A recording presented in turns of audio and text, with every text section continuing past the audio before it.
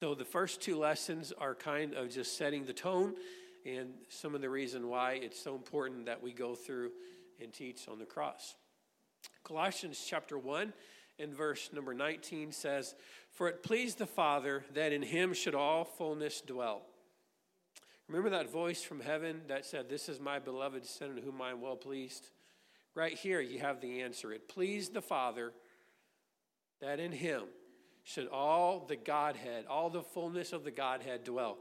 Then he goes on to say, "And having made peace through the blood of his cross, by him to reconcile all things unto himself. By him I say, whether they be things in earth or things in heaven."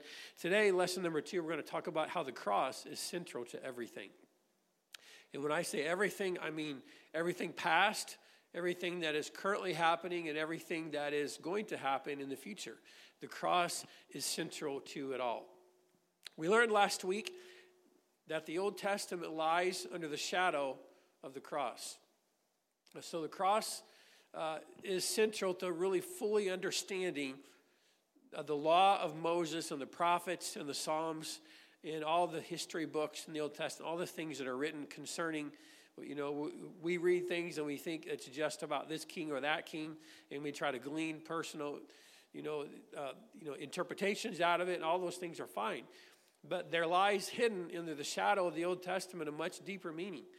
And we went through some of that last week. But the cross is key to unlocking God's secret wisdom. And how not only is the cross central to understanding things past, but it's also key to understanding things present and things to come. That is prophecy. Now, whenever you look at the Bible, and whenever you read through and you start reading the book of Genesis, you get a strong feeling that everything is leading up to somewhere, that it's going somewhere. It's not just a random grouping of events that they're at or just slapped together. And even if you have never read the Bible before, you still get the strong feeling that something is happening. And then you get to how the man fell in the garden, and the first, as far as I can understand, the first prophetic utterance in the entire Bible. Do you know where it's at? Bible study teachers, Genesis 3. And you know what it was? Who it was to? It was to Eve. And the promise was, "It shall bruise thy head, and you will bruise his heel." The very first prophecy in the Bible had to do with the cross. And so when you read it from that vantage point, how prophecy, we think when we read prophecy and how, things were prophesied over Israel in this nation and that nation, but everything rose and fell to bring about the grouping of events that happened in 33 AD. It all happened to bring about the kingdom of God. Now, we would say the kingdom of God came on Pentecost, and it did. But the kingdom of God, Pentecost, has its efficacy through the cross and through the blood.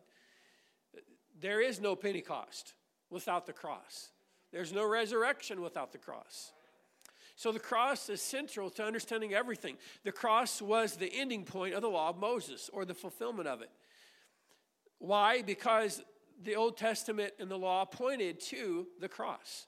From Luke 16 and 16, it says, "The law and the prophets were until John. Since that time, the kingdom of God is preached, and every man presseth into it." Since what time? Since the time that John the baptizer came. So the law and the prophets came until John came on the scene. And why John? When John came on the scene, he came and he said, "Repent, for the kingdom of heaven is at hand.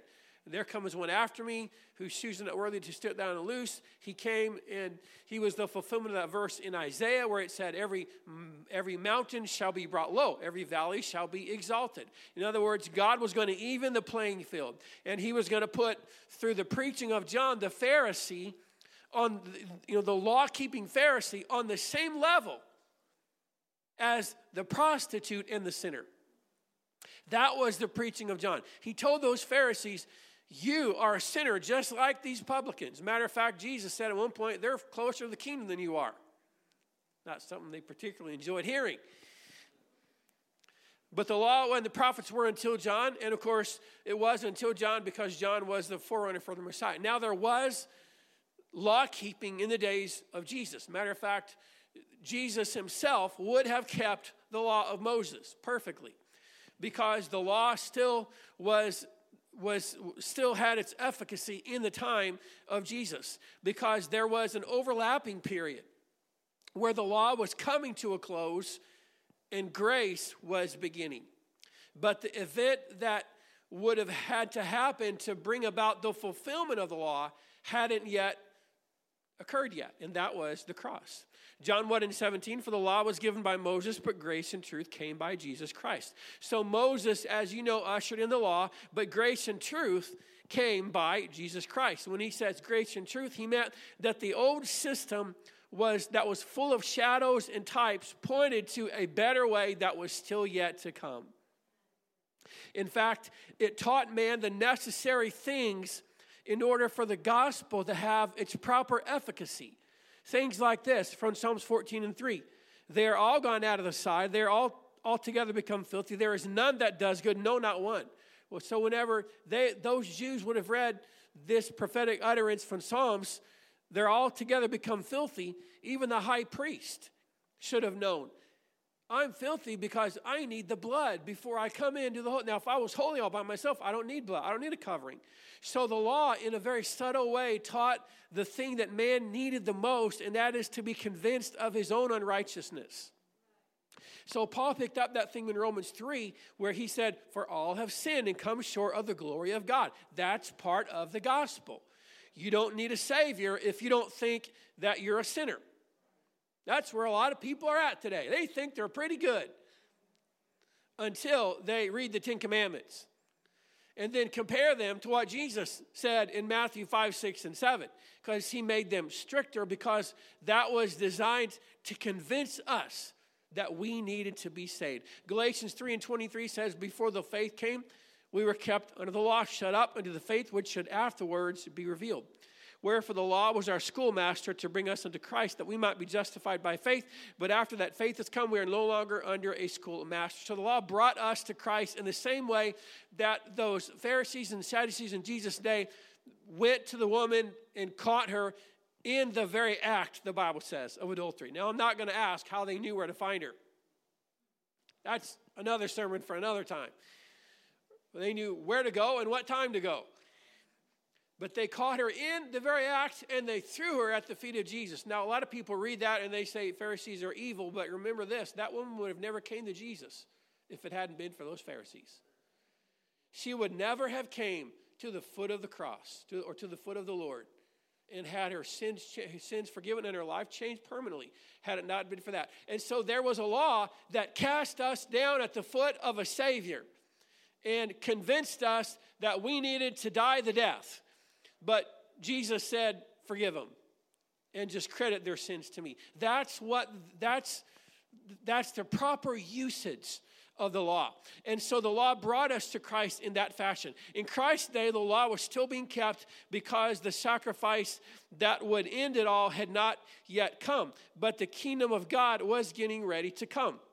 And so when the law ended, grace began. The law convinced us of our sin, and grace forgave us of our sin. And so the law and grace work together in perfect harmony. They do not work contrary to the other. The law ended at Calvary, and the grace of God began. Therefore, the cross is central to everything. When you read the Old Testament with the cross in mind, and you look for it in every verse, every chapter, every page, you will find the hidden wisdom of God that the Jews missed. The Jews missed it. When Jesus said, it is finished. We're going to talk about this in several weeks from now. But when he said, it is finished, of course, he was speaking about his sacrificial death and how atonement was accomplished. But I believe more than that, he was speaking about the fulfillment of the law.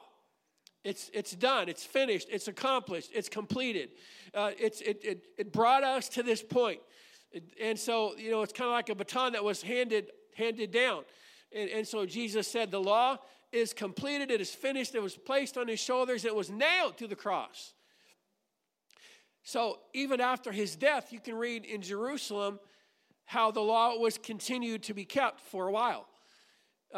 You can read the story of Peter and Cornelius. Peter needed to be convinced This was several years after Pentecost. I think a good 8 or 10 years after Pentecost. In Acts chapter 10, when Cornelius was praying, you know that story in Acts chapter 10, and that Peter had to be convinced through visions of the Spirit that that it was okay for him to even talk to a Gentile. And you can read how there was a division. There was a sect of the circumcision that believed you had to be circumcised after the manner of Moses. You can read that repeatedly. So even the early church didn't have this full understanding yet that the law came to an end. But that is exactly why they but they stoned Stephen, because he said that Moses' temple is going to be torn down and the sacrifices are going to end. So at the time, even of Pentecost, after Pentecost, for a while there were still sacrifices being made, but they had lost its efficacy. They no longer had any power. Okay? So where the shadow ended, the reality of that shadow began, but there was this overlapping period. And that was the stumbling block the Jews had. They did not understand that the law was only a shadow that pointed to something better. Luke chapter 2, Simeon blessed them and said, Mary's mother, behold, this child, talking about Jesus, is set for the fall and rising again of many in Israel, and for a sign which shall be spoken against, yea, a sword shall pierce your own soul, and that the thoughts of many hearts will be revealed. So Simeon prophesied through the Holy Ghost that as he held the baby Jesus, that this Messiah, that this Christ, that this baby was the Messiah, the Christ, and that he was set for the rising and falling of many in Israel. And so this happened through the cross. The cross was the stumbling block to the Jews. Now, in their mind, the thought of a cross is nonsense because, again, they didn't understand the hidden wisdom of God. They had no understanding of it. Even Isaiah may not have fully understood when he picked up his pen and wrote Isaiah 53. He is a man of sorrows and rejected a man, but he was wounded for our transgressions, bruised for our iniquities. Even Isaiah may not have fully understood what he was writing about, but it was only through the revelation of the Spirit of God that wisdom could have ever been revealed. And it is the same way today. It is through the preaching of God's word. That is how God reveals the gospel to sinners. But in their mind, how could a bloody cross have to do with anything? 1 Corinthians 1, Paul said, but we preach Christ crucified, unto the Jews a stumbling block, unto the Greeks it is foolishness. But unto them which are called, both Jews and Greeks, Christ is the power of God, and Christ is the wisdom of God. That cross was the hidden wisdom of God in the Old Testament. But that cross was also a great stumbling block to the Jews, because in the Jewish mind, the law taught them that they could be saved by works. You had to do this, you had to make this sacrifice, you had to pick this pile of stones up and put it over here, and that was works. And it made them feel good about themselves. But that's not how grace works. Grace works whenever we are convinced that there is nothing we can do to save ourselves. And we come to Jesus and we repent of our sins and we are obedient to that gospel by being washed in the name of Jesus and being filled with the Holy Spirit. That is how the gospel works. But the law gave the Jews a sense of pride. But at the foot of the cross, there is no pride. There is only contrition, humility, and repentance. That's the wisdom of God, hidden to the proud but revealed to the penitent. And for those Jews, that generation who would reject the gospel, there would be an overthrowing because of the cross. Now, many of the parables in Jesus' day had to do with a coming judgment upon the Jews, upon that generation. Here's one example. This is not a parable, but it's a prophecy from Matthew 23. Jesus said this, fill you up then the measure of your fathers. Ye serpents, ye generation of vipers, how shall you escape the damnation of hell? Wherefore, behold, I send unto you prophets and wise men and scribes, and some of them ye shall kill and crucify. Some of them ye will scourge in your synagogues and persecute them from city to city. That upon you may come all the righteous blood shed upon the earth, from the blood of righteous Abel unto the blood of Zacharias, son of Barachias, whom ye slew between the temple and the altar. Verily I say unto you, all these things shall come upon who? This generation. Then he says this, O Jerusalem, Jerusalem, that kills the prophets and stones them which are sent unto you. How often would I have gathered thy children together, even as a hen gathers her chickens under her wings, and ye would not. Now, what Jesus is talking about here was he was saying that all the blood of the prophets shed was, for the most part, shed in the city of Jerusalem. Many of the prophets were killed in the city of Jerusalem in the Old Testament, and mostly murdered by the Jews. And now they were getting ready to commit the sin that would bring them ultimate judgment upon that generation, and that was the killing and the murdering of the Messiah, the Son of God, their King and their Lord. And as the demonically possessed leaders of Jesus' day put him to death, Jesus spoke these words before he died. We're going to talk about this in a few weeks too, but he said this, "Father, forgive them, for they do not know what they do." Now, we are not the ones that, we can say it was our sins that put him on the cross. That's true. But we are not physically the ones that crucified. We weren't even around 2,000 years. I mean, I'm turning 50 this year, but I'm not that old, okay? It's almost 2,000 years ago. So we were not the ones that physically put him to death on the cross. And so Jesus was talking about that generation. Father, forgive them. In other words, I know that judgment is going to come because he prophesied about it. But at the same time, he's opening the door for grace to be poured out upon that generation. And with that, the door of mercy swung wide open, and thousands came into it just a few months later. In Acts 2 alone, there were over 3,000 people that were Spirit-filled and baptized into the name of Jesus Christ. These were all Jews. The Bible calls them proselytes, or proselyte was a convert, but they were considered Jews as well. So these were law-keeping Jews. So Paul said in Romans 1 that the gospel is to the Jew first, and then to the Gentiles. So there was an overlapping period after that generation rejected the Messiah that Jesus was reaching out to the Jewish generation because they would face judgment. And Jesus had already warned them, when you see these things, flee Jerusalem. When you see it compassed about with armies, and you see, get out of here. Get out of this place. Come out of her, my people. The book of Revelation said in one place, so get out of her. And so whenever Titus, governor of Rome, surrounded Jerusalem in 70 AD, he went through the city and he ransacked and pillaged it and he burnt their temple to the ground, just as Jesus had prophesied. But before that, less than a generation earlier, Peter stood up on the day of Pentecost, and after he said what they needed to do to be saved, he said this, "And with many other words did he testify and exhort, saying, save yourselves from this untoward generation." Because that generation was who the prophets prophesied about would see a time when Jerusalem would be uninhabited, where there would be no temples, and no worshipers. Nothing but jackals and wild hyenas would inhabit the city, and the voice of owls. As a matter of fact, after they expelled the Jews from Jerusalem, the governor of Rome, or rather the emperor of Rome, renamed it Philistine, which we know now as Palestine. This is right there in your history books. He named it Philistines because the Jews hated the Philistines. That was their arch enemy in the Old Testament.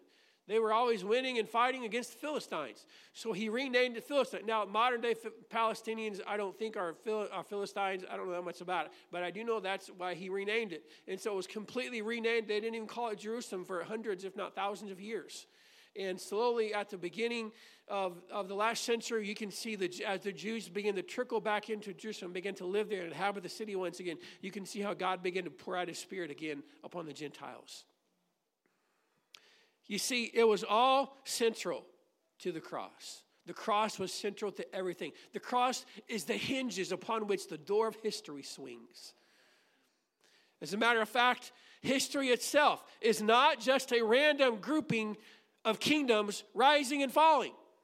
How the Greeks or the Medes and Persians fell to the Greeks. The Greeks were around for a while and they fell to the Romans. And then the Romans fell for a while, and it was kind of, the Dark Ages. And then this kingdom rise, the Ottoman Empire came about.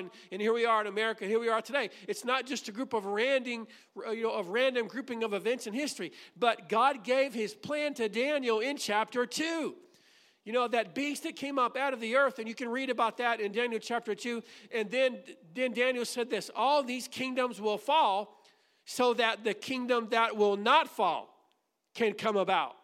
In other words, all the events of history that happened to bring about the birth of the church. Now, the church was born on Pentecost, but it was bled for and paid for at Calvary. It was paid for on a bloody hill. And so the cross are the hinges upon which the door of history and prophecy swings. It's central to our understanding of everything. The cross was what the Old Testament foreshadowed. It was the turning point to the Old Testament, to the end and to the dispensation of grace where the grace would begin. It was the turning point for judgment to occur on the Jews and for the ushering in of the times of the Gentiles, because as soon as the Jews were expelled from Jerusalem, God again turned to the Gentiles. God had already been turning to the Gentiles. But from that time until now, we have what we call the times of the Gentiles. Now, depending on what your version of prophecy is, I do not have a perfect understanding of prophecy. So if I'm wrong, call me a heretic and Pastor Dornbach will fix it. But here's my understanding of it, is that after the times of the Gentiles are fulfilled, God will turn again to the Jews. And I'll turn again to them via the same way he did in the beginning. It will be through the cross. They're going to call him Ishi, which is Messiah or husband, and they're going to recognize him as Messiah once again. So the cross is central to everything. Colossians 1:20 says that currently God is reconciling everything together in Christ, that is through the means of his sacrificial atoning death. You cannot come to God unless you come through the cross. This is the age where God is bringing to himself a people that were not a people. Everybody say, that's me. We were not a people. But now we have been called the people of God. Aren't you thankful for that? We are not just Gentiles, but we are sons of Abraham by faith and sons of God. We are adopted into the family, and we are just as righteous as Father Abraham was, but through him. Soon this age will be fulfilled just as the law was fulfilled in Jesus' day. And just as the law came to a conclusion, this age of the Gentiles will also come to a conclusion. Revelation 10:7, but in the days of the voice of the seventh angel, when he shall begin to sound, the mystery of God shall be finished, and as he hath declared to his servants the prophets. Now, I've heard a lot of people read about what the mystery of God is. My version may not be right either. Here's what I think. When you read Revelation, Pastor Guy Rome years ago taught me is what you think, what you know, and what you believe. So I'm telling you what I think, not what I know. Okay? Again, please don't call me a heretic. I probably am, but just pray for me. The mystery of God. Now there are many mysteries. When you reference this word mystery in the New Testament, I always try to let Scripture interpret Scripture. There's many places where he talks about the mystery.